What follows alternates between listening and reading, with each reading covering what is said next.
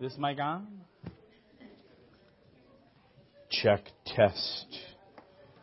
Thank you. Today we look at what appears or I would think is a pretty familiar story. In 2 Samuel, it is David's great fall. In 2 Samuel 11. First of all, putting this series together, I really was kind of struck with there's two major sins. Sometimes we think it's all kind of one big thing, but I thought it'd be pretty good to split up the two things. One would be adultery and one would be murder. And so today all I have is the adultery part. Lord willing, in 2 weeks we'll hear about the murder. But anytime we have, or let me talk to you as, what goes on in James Clifford's mind.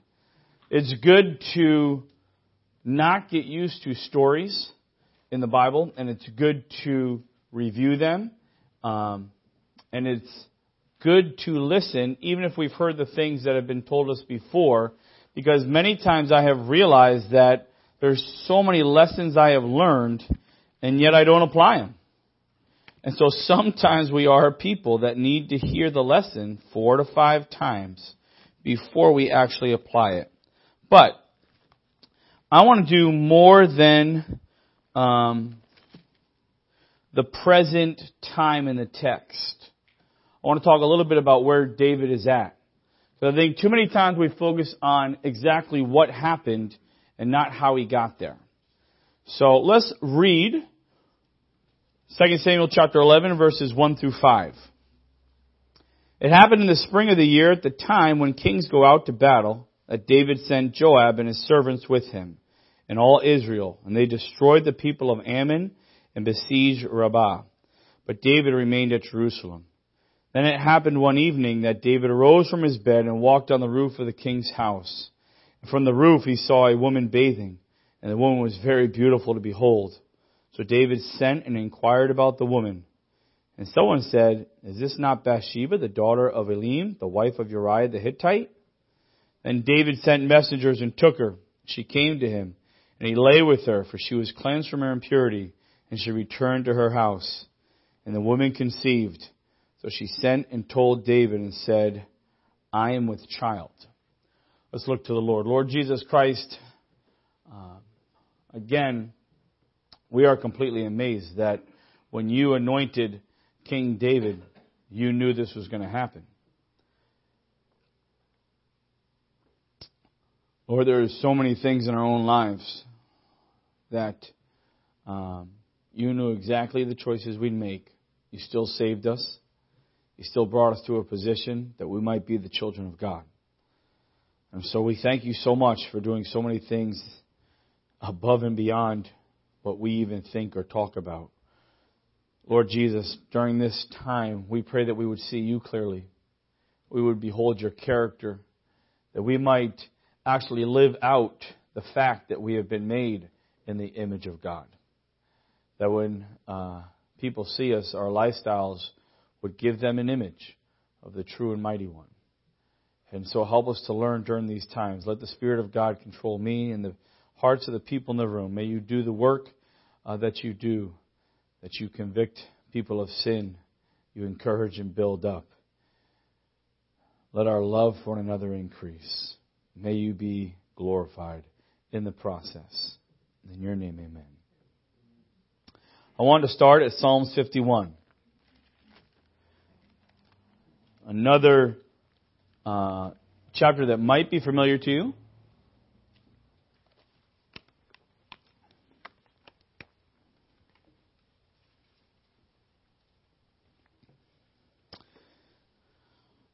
In Psalm 51, it is the psalm of what happens after this event. Right in the beginning there it says, "To the chief musician, a psalm of David, when Nathan the prophet went to him after he had gone into Bathsheba." Starting in verse 10. "Create in me a clean heart, O God. Renew a steadfast spirit within me. Do not cast me away from your presence. Do not take your Holy Spirit from me. Restore to me the joy of your salvation, and uphold me by your generous spirit. I want to look at verse 12. Restore to me the joy of your salvation. Many people would say that he's talking about the fact that he feels so bad now that he's sinned. Restore to me my joy. I disagree. I think David here is sitting here saying, restore to me the joy of my salvation. Because I didn't have joy that I once had before this incident happened. To restore actually means to go back to the beginning. What's his salvation? Again, these are interesting words, right? Where again, in this time, we think salvation is believing on Jesus Christ, the gospel. Believe that Jesus died on the cross for your sins, you'll be saved. That's not David's salvation. It's not a salvation. In fact, there is, you could say that David looked forward to a salvation in the future. But I think some of this is his literal salvation. He has been saved from the hand of Saul. He's been saved from the Goliath the Philistine. He's been saved from treacherous battles. People wanted to kill him almost his whole life. And so he's saying, bring me back to the beginning when I knew you were doing a work, saving me, and we had this intimacy, and I was filled with joy. I just know in my own life, I have been really convicted on this again because it's something that I have constantly preached on.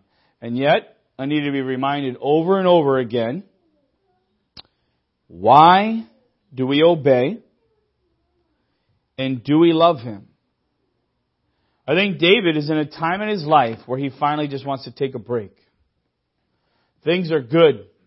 He's king. He's just defeated the Philistines. So his major enemies are done with. He doesn't worry about Saul no more. Things are very well for him in the kingdom. And I don't know, but I could definitely relate where he might just be saying, I'm good right now. I just want to relax. I just want to kind of relax. And life gets busy for all of us, right? And yes, there's a whole piece of the puzzle. We are called to relax, take heed to yourselves, your rest. But where does your rest come from? The Lord. And so, maybe, as he tries to take a break from normal craziness, that's like an oxymoron, of his life, what he has forgotten in this point is his walk with the Lord. And he's put that on hold too. He's taken the Lord for granted. I hate to, you hear about it in marriages, right? Wait till you've been married 10 years, 15 years, 20 years. It's not the same. I don't know if that's always true, or do we just take our spouse for granted? Because we know things. We've lived with them so long that we just kind of take them for granted. And it's not that the love diminishes. It's not that you don't love them. It's not that you want someone else. But you're not pursuing them like you used to. I think the same thing happens in our spiritual walks. It's not necessarily that you want to go to the world. It's not necessarily that you want to rebel. It's not necessarily that you're tired of God. You just take Him for granted. Because you know the answers. You know He loves you. And you just kind of coast. I think, restore to me the joy of my salvation. He wants to go back before the sin, not after the sin. He wants to restore a relationship with God where he was completely enthralled with Him. Where you read all the Psalms, where David just delighted himself in God. And I don't think that was happening. And that's a huge background. That's a huge foundation for look what happens when that goes. And I think we are all susceptible to it. The older I get, yes, murder, adultery, those are absolutely wicked things, abominations even. And I don't sit there and go, anymore, I can't believe that person did it. I don't do that. Because every single one of us in this room has that potential. And I know I don't want to sound Sunday schoolish. I don't want to sound like, oh yeah, that's true. But no, that is the truth. That is the solid truth. That you have a flesh that if you stop relying on the Lord, if you stop reading the Word, if you stop pursuing Him, you can get into a position where you do those things. And it will change your life. It's the potential for all of us. And so if I could have the main theme for today, I just want to encourage us and say, do you still love Him? Do you still love Him? Remember in Revelation where it talks about all the great works, I think it's the church in Ephesus did, but they forgot their first love. In Jeremiah 2:2, the Lord's talking to Israel saying, remember when you pursued me, and you're not doing that anymore. There's numerous accounts biblically where it says, you have lost your love for me. And again, do we really think it's about works? And when we say it's not, but when we judge the maturity of a believer, a lot of times we judge them based on the works they're doing instead of how much do you love them. When we take real love for granted, it should scare us. When we do not have real feelings of love for God, it should make us nervous. It should make us nervous. I always I know who I am, right? There's been so many times where I literally missed spending time with Him. Where devotions and reading my Bible was not some obligation. It was not something I had to do. I would wake up and look forward to it. I would wake up, and if I didn't do it that day, if things got busy, I would legitimately be like, Lord, I missed you today. And then there's numerous times in my life where I wake up and go, I have to do this before I go to work. Those are two completely different positions you can be in before the Lord. And the Lord wants us to have real feelings of love for Him. Do you love Him? All right, let's look back into the text with that in the background. Because I think he has lost his first love. And when that happens, things can get a little messed up. Okay. The first verse, it happened in the spring of the year at the time when kings go out to battle, that David sent Joab and his servants with him and all Israel. And they destroyed the people of Ammon and besieged Rabbah. But David remained at Jerusalem. So obviously David's not where he's supposed to be. The springtime, so hey man, we're in it right now. Things are muddy. You go out in my backyard right now, it's a little muddy. The reason they would not go to war during that time is because the troops are walking through mud and it gets all kind of crazy. So basically they'd have to wait until the ground was solidified, not the muddy season, so they could go to war and it'd kind of be like a fair fight instead of fighting in war. And look what happens. They go, David does not go. Why doesn't David go? Well, again, I don't think we can be dogmatic, but I'll give you 3 ways or 3 reasons he might not have gone. Probably the biggest one to me, after all his past as a warrior, all the things he's done leading in battle, maybe he feels like, I'm not needed in this one. Why do I say that? I think it's interesting that the Spirit of God says that they destroyed the people of Ammon and Rabbah. This was not a hard victory. They went out to war and they destroyed them. And so as David's sitting there in his palace going, you know what guys? We fought the Philistines. That was some crazy war. We beat them. I know this battle. I'm not needed in this. Someone who thinks like that is again making it about themselves instead of so many times David said, Lord, should I go fight? And now he's not praying those prayers, it seems. He's just looking at it through human eyes saying, you know what guys? I'm not needed in this battle. I'm not needed. And I wonder, do we do that sometimes, especially in the local assembly? I'm not needed. You guys got that. I always love that phrase, someone will take care of it. Who is the someone? We throw that phrase out all the time. Someone will take care of it. Who is the someone? I'd love to meet them. Because it's us. Maybe he's just plain tired of fighting. Guy's fought a lot of battles. And he finally has peace on all sides. And the major one, Philistines, is destroyed. Maybe he's just tired. Maybe he just doesn't feel like fighting. A verse that has constantly been going through my mind is the idea of when Peter is restored. Remember the 3 times the Lord says, do you love me? Then feed my sheep. I think the next one is take care of my sheep. That is so astronomically powerful in my life lately. Of any kind of service for the Lord, fighting any kind of battle, why would you do it? And Jesus says, do you love me? Then you can do this. Peter, if you don't love me, don't try to feed the sheep. Peter, I'm going away. Peter, you're going to be one of the instruments I have used to start the age of the church. There's going to be a lot of people coming up to you, confronting you. There's going to be so many questions. Judaism is fading away. A new work, a new covenant is in order. Peter, you're going to go through a lot of stuff. If you really want to work with these people, you really want to work in the church, your absolute motivation must be, do you love me? Anything outside, anything outside of loving me, don't feed my sheep.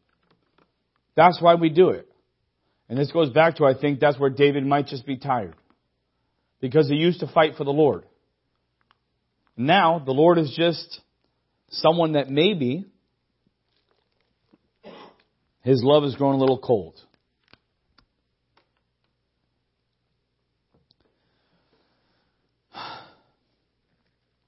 There in verse 2, it says, it happened one evening that David arose from his bed, walked on the roof of the king's house, and from the roof he saw a woman bathing. The woman was very beautiful. Evening would mean around dusk. I don't know, what time does it get dark now? Around 7:30? So, why is David taking a nap and waking up at around 7:30? Maybe he's partying. Maybe he's staying up all night, sleeping during the day. Maybe he's just lazy. I don't know. But even when you're tired, you usually take a nap somewhere when you get home from work, somewhere in the afternoon. It's almost like you never take a nap right before it gets dark out, because what if you're afraid you'll sleep through the night? Or you don't want to wake up, be refreshed, and then go back to bed in like 2 hours for the night. This is an extremely weird time to be waking up. And that's what we're going to see. What is he doing? It could simply mean, like I said, that he is lazy at this point. He's lazy. He's lost the drive to fight. And again, there's always a part of us that feels like we've earned it. And if there's anyone that in human terms has earned it, we could say it's David. The guy had some raw things happen to him. Trying not to get killed, had to wait to be king, a warrior, all these things, people hating him for no reason, his brothers hating him for no reason. He has finally hit the dream. Guy's living in the palace. Can he just be a little lazy for a little bit? Can he just step back and sleep when he wants? Go to bed when he wants? Who's going to argue with him? Who's going to argue with the king? And not just any king, someone that the people love, who's done tremendous things for the country. Who's going to say, David, you shouldn't be sleeping right now? Who's going to say that to him? Laziness creeps up on all of us. Turn to Proverbs chapter 24.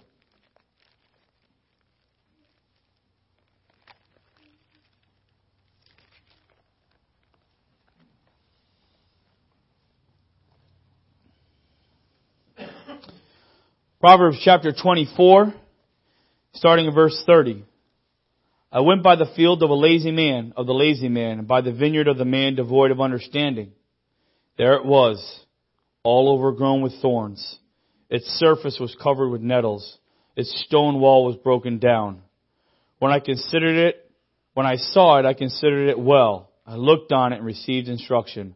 A little sleep, a little slumber, a little folding of the hands to rest, so shall your poverty come like a prowler, and your need like an armed man. There's a few things here when he's observing. One, he sees a lot of thorns, which means no fruit's getting done in the vineyard anymore. You see, when you're lazy, you don't produce fruit. You don't produce fruit. So we're talking about just day in, day out, living right now. When you're lazy as a Christian, you don't produce fruit. And it's not just about you. It's body life. We're edified when you produce fruit through the Spirit. We're built up.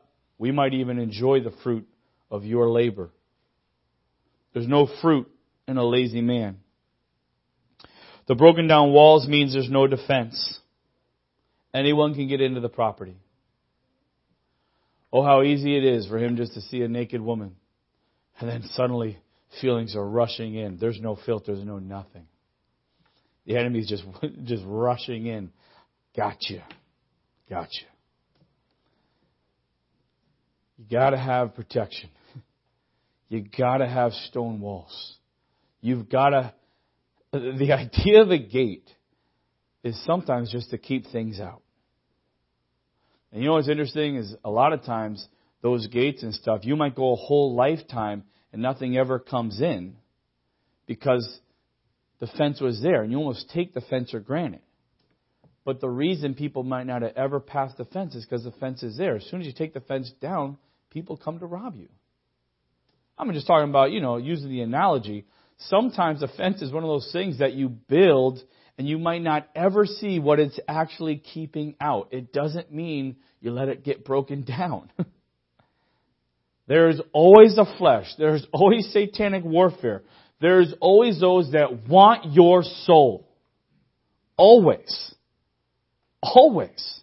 There are always people at work who you come into day in, day out, who will long for you to ruin your testimony. Always.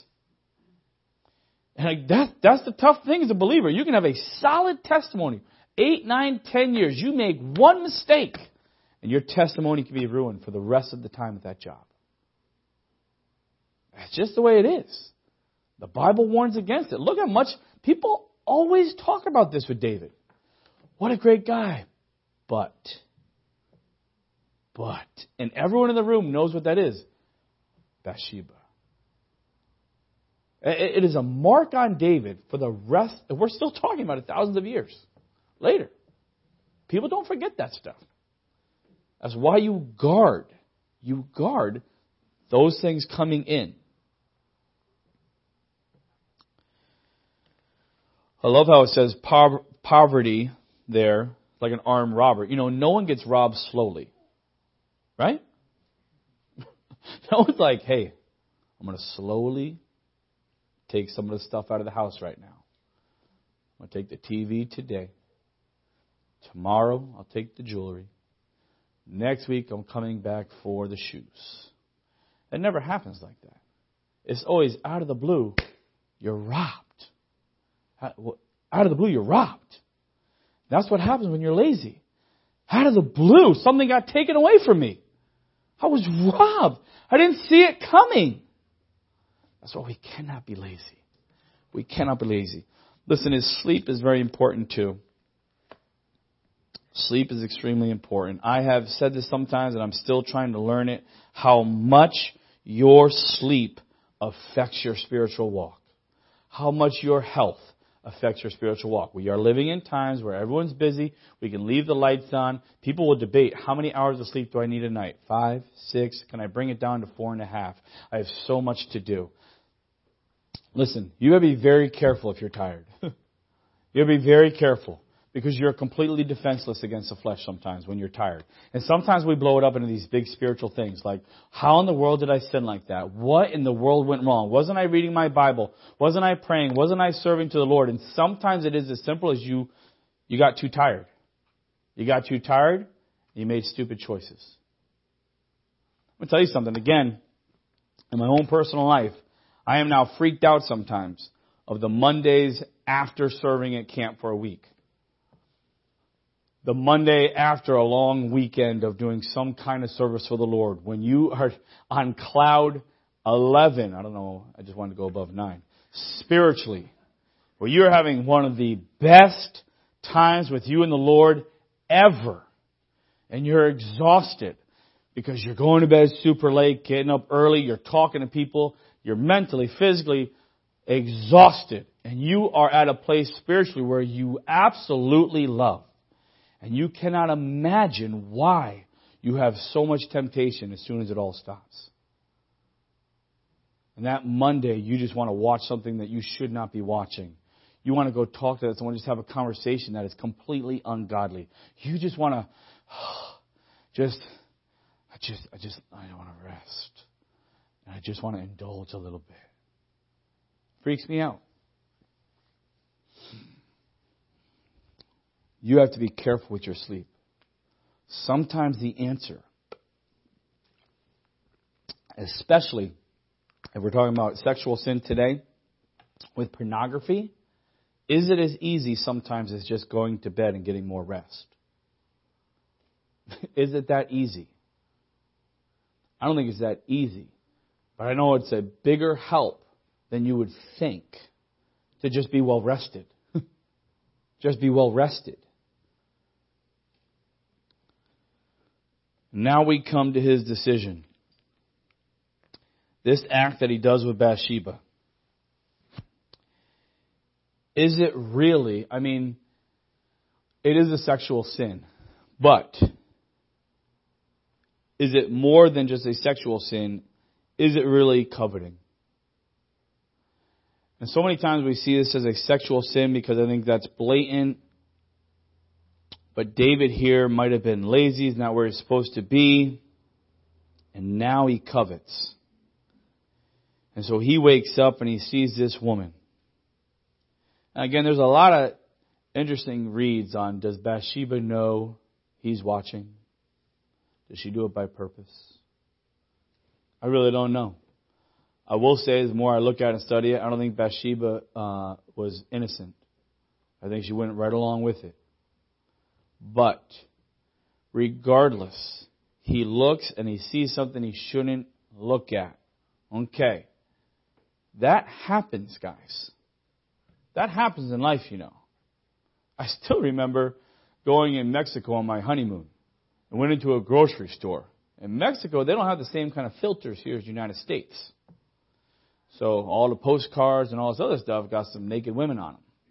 I'm like just going to buy a pack of gum. And I'm like, what am I looking at? Like, you almost feel weird. It's like, oh, anyone see that?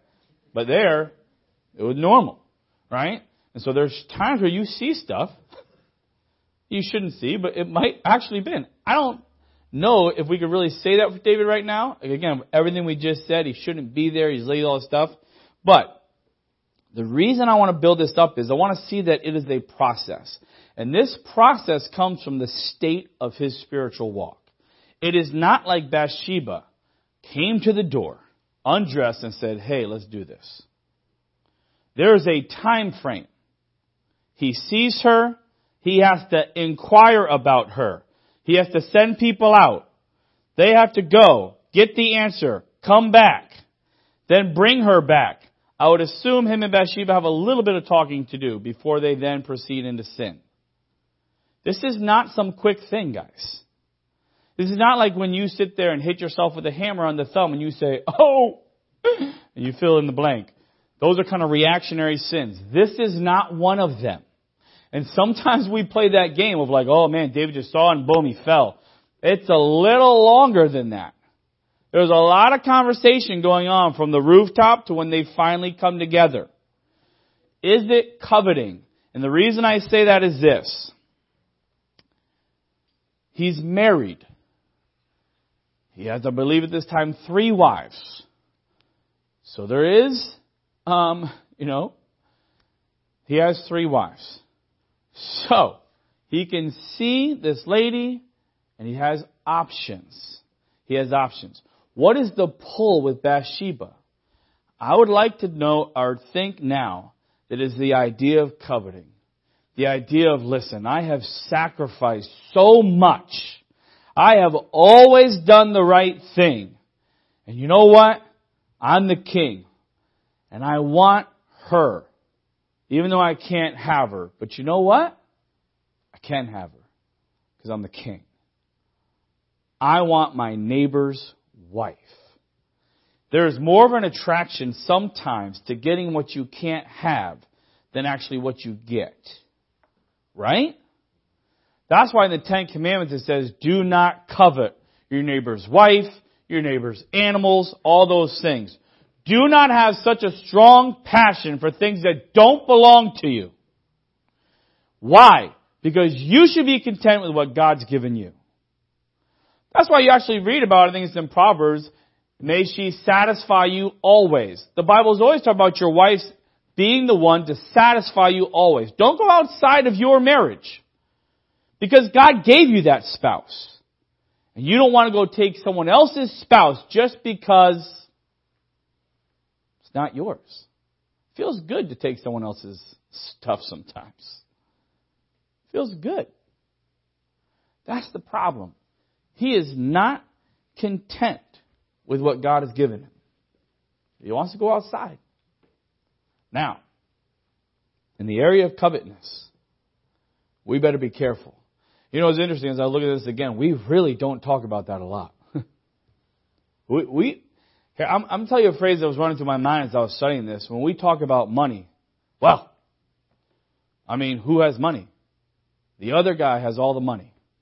Something like that. We're always talking about the other person with more money than us. And you know, I'm the poor guy. I can't survive. All that stuff. You need to be careful with that as believers. So what God has given us, we should be content with. Now, we really should not care about who has money and who doesn't. Now, again, don't get me wrong. If you don't have a lot of money, that's something you got to live with. That's a struggle. But what I'm saying is we can easily talk as believers now, and underneath that money talk is a very non-biblical view that says, I deserve more money than that person. That's where it's coming from. That's where your anger is coming from. I deserve more than them. And they shouldn't have it. Really? That's anti-Bible, guys. And I'm guilty. I'm guilty. I'm just saying as I was looking at it, I said, that's coveting. I want what they want or what they have. And the underlying theme of why we do not covet is God saying, I'm the one that satisfies you. And when you go outside of me, you're saying, I know I have God, but I want to go over here where my neighbor has this. You're saying that the worth of God is on the same level as that cow that your neighbor has that you want so bad. I mean, guys, that's brutal. That's an affront to God. That's offensive when He has given us so much. And so, yes, it is a sexual sin, but I think David wants something here just because he can. He's king. Ain't no one messing with him. When you're in this state, I love God's warning. David inquires and someone says, is this not Bathsheba, the daughter of Elam, the wife of Uriah? Kenny Grant, his little plug for Journey, did an excellent portion on this. Whenever we have sexual temptation, it's always someone's daughter. It's always someone as a person, a name, Bathsheba. And at this point, it's someone's spouse. God lays out all three. God sends a messenger to David saying, you want this woman? Don't just look at her without a name. That's what pornography is, by the way. You have no idea who you're looking at. And that's why it's nice. As soon as you put a name on it, now the story changes.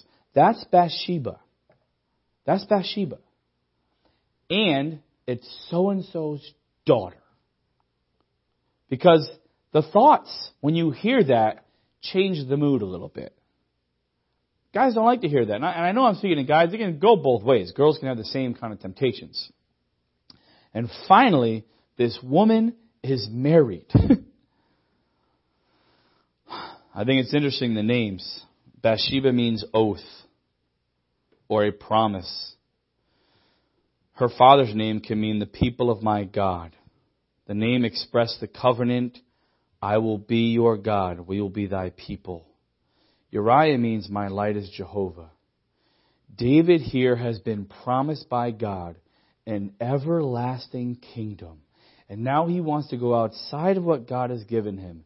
And the names are, I made a promise I'd be your people, and Jehovah's my light. Don't do this, David. Let Jehovah's light guide you. I was your God. I came to dwell with the Israelites. I have promised you an everlasting kingdom. Don't do this with her. And he ignores it. He ignores it. Man, how many times has God given us warnings right before we sin? And we want to throw it right out of our mind. Don't think about that for more than 1 second, because if I do, I'm not going to want to sin anymore. So I don't want to hear it. I don't want to hear it. I mean, think about how this works too. We'll talk a little later, but we can talk about it now. Look who he has involved in his sin. He's not only involved Bathsheba, he's involved Uriah, even though he had no idea. He's involved Joab in it. And now these messengers. Messengers, the word says in verse 4, plural. You imagine being at the king's service. King David called, you run up to the king. Who's that girl who lives at such and such an address? Why does David want to know about her? Why does David want to know about her? David, he's a good guy. Saved this country. Let's go check it out. Oh, this is one of David's leading armies guy's wife. All right, let's go tell him. Hey, this is Bathsheba. This is Uriah's wife. Go get her. Huh? Why does David want her? Let's go get her. Hey, Bathsheba, David wants you. And then, a couple months down the road, you hear that Uriah died. Now there's rumors circulating Bathsheba's pregnant. And out of the blue, David marries Bathsheba. If you're those messengers, what do you now think of your king? Is that why we brought Bathsheba to him? Really? Not David. Is that what we did? Again, our sin is not something that's just on us. It affects people. It affects a lot of people. Especially public sin. Public sin has to be dealt with because it affects so many people. And it gets all kind of bitterness and rage going on inside people. Be very careful. But why does he inquire? At this moment, man, this is like where you want to push pause. This is where you want to just say, come on, David, don't ask the question. You saw a naked girl, but now you have to go ask about her. Just leave it alone, man. Just go be with your wife. Go, you're king. Go on a trip. Go have fun. Go spend your money. Do something. Get out of the room. Why do you have to ask about her? Why do you have to inquire about her? You have money to play with. You have wives. Go entertain yourself if you need to. You were throwing yourself a pity party. Go do something, David. Don't ask the question. Why do you have to inquire about her? And I found in my own life how many times we inquire about things that we know want to start us down a road we don't want to go down. It's like this with movies. It's so funny, as I was saying with these illustrations, I had movies in my mind, and then if I give you the title, it ruins the illustration. So I'll say in general movies. So a movie comes out that you know has scenes you shouldn't watch, and you go, oh, is it really filled with XYZ? Why are you asking that question? Am I the only one that thinks like this? I'm putting myself out there a little bit. Because I don't think I am. Why are you asking about what's in the movie? Because maybe if I know it's there, when no one knows, I can go watch it. It's not worth my time if it's not in the movie. Why are you asking about the movie? You don't need to ask about it. You don't need to ask about it. I think there's a few things when it comes to sin that we ask about. What gossip is, what did that person say? Did you hear about that? Why are you asking about it? Do you really have a heart where you're concerned about the matter? Or it makes you feel good when someone else falls spiritually? And you want to rejoice actually in the fact that they fell as a Christian. We love to inquire. And at this moment, he could have just walked away. The interesting thing is, he has to say, who is this, right? So think about that. If he walks away from the situation, is he going to run into her again? Again, I can't be dogmatic, but I don't think so. He's not going to run into her again. Now, again, I guess you could sit there on the palace and stay out there every night waiting to see when she bathes again. But it is not someone he has to see every day. He made the choice to bring her into his life. And for the rest of his life, he suffers because of this. Man, the story of David is so great and we love it, but after this scene, that guy suffers. He suffers big time. Big time. All because of right here, instead of asking, who is that? He could have just walked away. He could have just walked away. And I don't say I don't blame him, but I understand our human nature. I understand it. Let's do some practical application. What could he have done differently? I just want to talk very general. And maybe this would help us. What could he have done differently? He could have gone to war, right? That's an easy one. He wasn't where he's supposed to be. He could have gone to war. And sometimes we think there's no choice. Could he have gone to battle and not fought? If he was tired, if he was tired of swinging the sword, do you think he would have earned street cred with his soldiers? Saying, boys, I'm going to go with you. I'm just going to sit this one out. I think so. Maybe not. I don't know. For us, when we are not where we're supposed to be, I really want to emphasize this practically. When you are not where you're supposed to be, when you're hanging out a majority of your time with non-Christians, it is not the fact, because sometimes we have taught this wrong, it is not that they will influence you so much that suddenly you will want to do the things they're doing and be like them. It is not that we don't hang out with a bunch of non-Christians all the time because there's such a bad influence on us. It's the fact that you're not being influenced by the Christians. There's a difference there. We go to church, do you know why? Some of it is because there's accountability. We don't like it, but there is. When you come here on Sunday, if I come and you smell all kind of craziness on my breath and I look high, someone's going to talk and go, why is he high in church? If I stay home, you think I was sick. But when you come to church, there's accountability. There is. And so hanging out so much in the world, not being where we're supposed to be, is not so much the world's influence as much as you are not being sharpened by someone else's iron. You do not have people that actually know what true love is and can love you appropriately. You are not putting that in your life. And so that's what we have to worry about. I'm not in the world. I'm also out of church. I just stay home all day. Well, you better be careful. You better be careful. Because you need people in your life who are believers. That's the idea of not being where you're supposed to be. David looks like he's all alone, right around dusk, walking around his rooftop. Why is he all alone? He's supposed to be around the boys he has fought with. The guys that know him. That's where he's supposed to be.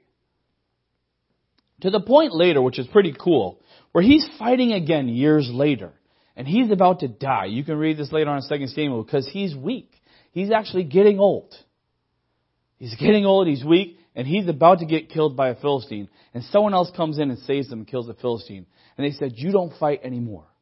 You're here, you don't fight anymore. We'll fight for you. That's the way it was supposed to be. But not here. Not at this time. He could have pursued other interests in the kingdom instead of being lazy. You don't want to go to war? You don't have to sit around and sleep all day either. Go make your flower gardens. Go get, you're the king, set up irrigation fields. I don't know what kings do. Get busy. Do whatever you want to do as the king, but don't sit around and sleep all day. You have a whole kingdom to run. You have the power and authority to do those things. Sometimes, especially with sexual sin or with covetousness, you don't sit around and just hope those thoughts go away. They don't go away, guys. You don't just have sexual temptation and go, They don't go away.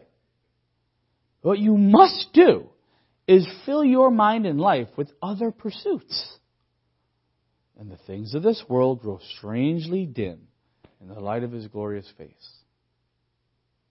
It is impossible to sit there with all kind of temptation in your mind and go, I'm just going to stand around and hopefully it goes away. That's foolish. That's absolutely foolish to do. You'll fail every single time. Get busy doing something. Get busy doing something. At this time, instead of inquiring about who she is, he could have simply prayed. How good is David at praying? Why can't he drop to his knees and say, God, I want that woman. Can you help me? I want that woman. Why can't he pray? Why can't he seek wisdom? Why can't he seek counsel? He's the king. There's no wise counselors around him. I mean, David has the ability to, instead of this, say, you go move that woman out of here. You don't have to worry about why. Tell Bathsheba and Uriah they have now moved. Their house is on the other side of the country. And we're going to put an 85-year-old woman right there. All the men got that.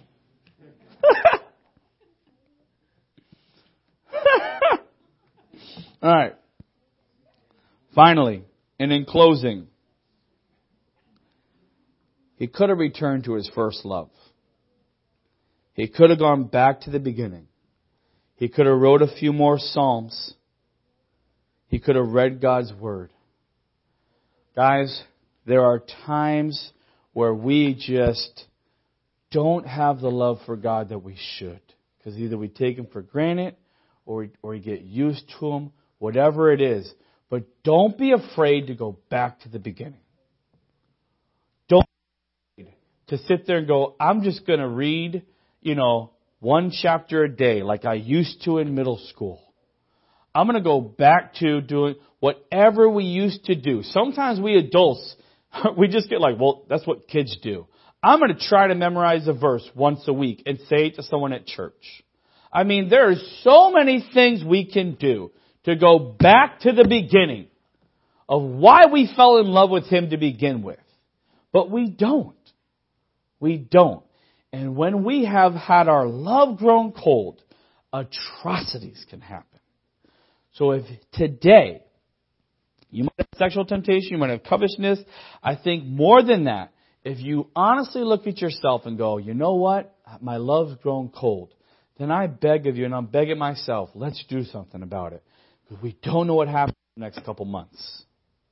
Let's go back to the basics. Let's ask for prayer. Let's read our Bibles. Let's memorize a verse or two. Let's try to talk about the Lord. Let's go back and fall in love with our Savior. Lord Jesus Christ, thank you so much that you, even after all this craziness, you said, I am from the line of David. Why would you associate yourself from this line? And yet, your ways are just not our ways. And so, thank you, Lord. We pray for us in this room that we would see just how awesome, merciful, gracious you are. Help us, Lord, if we have temptations. Help us if we are coveting our neighbor's stuff. Help us with sexual temptation. We are living in such a sexual, crazed society. It's all around us. And we have real feelings. Help us to be smart. Help us to ask for help. Ask for advice. Lord, help us to just be conscious of our health. That we would go to bed when we're supposed to.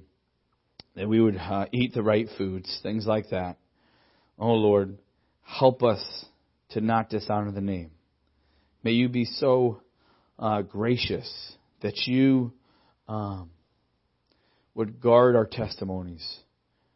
We say it acknowledging that we can very easily ruin our testimonies in the blink of an eye. So, Lord, we pray that you would do mighty and wondrous things, that you'd protect us. Protect us even when we want to indulge in the flesh. Protect us so that you are not dishonored. Help us to fall in love with you. Help us this week as we read our Bibles to read with just trying to admire you. Just trying to figure out what we love about you. In your name, amen.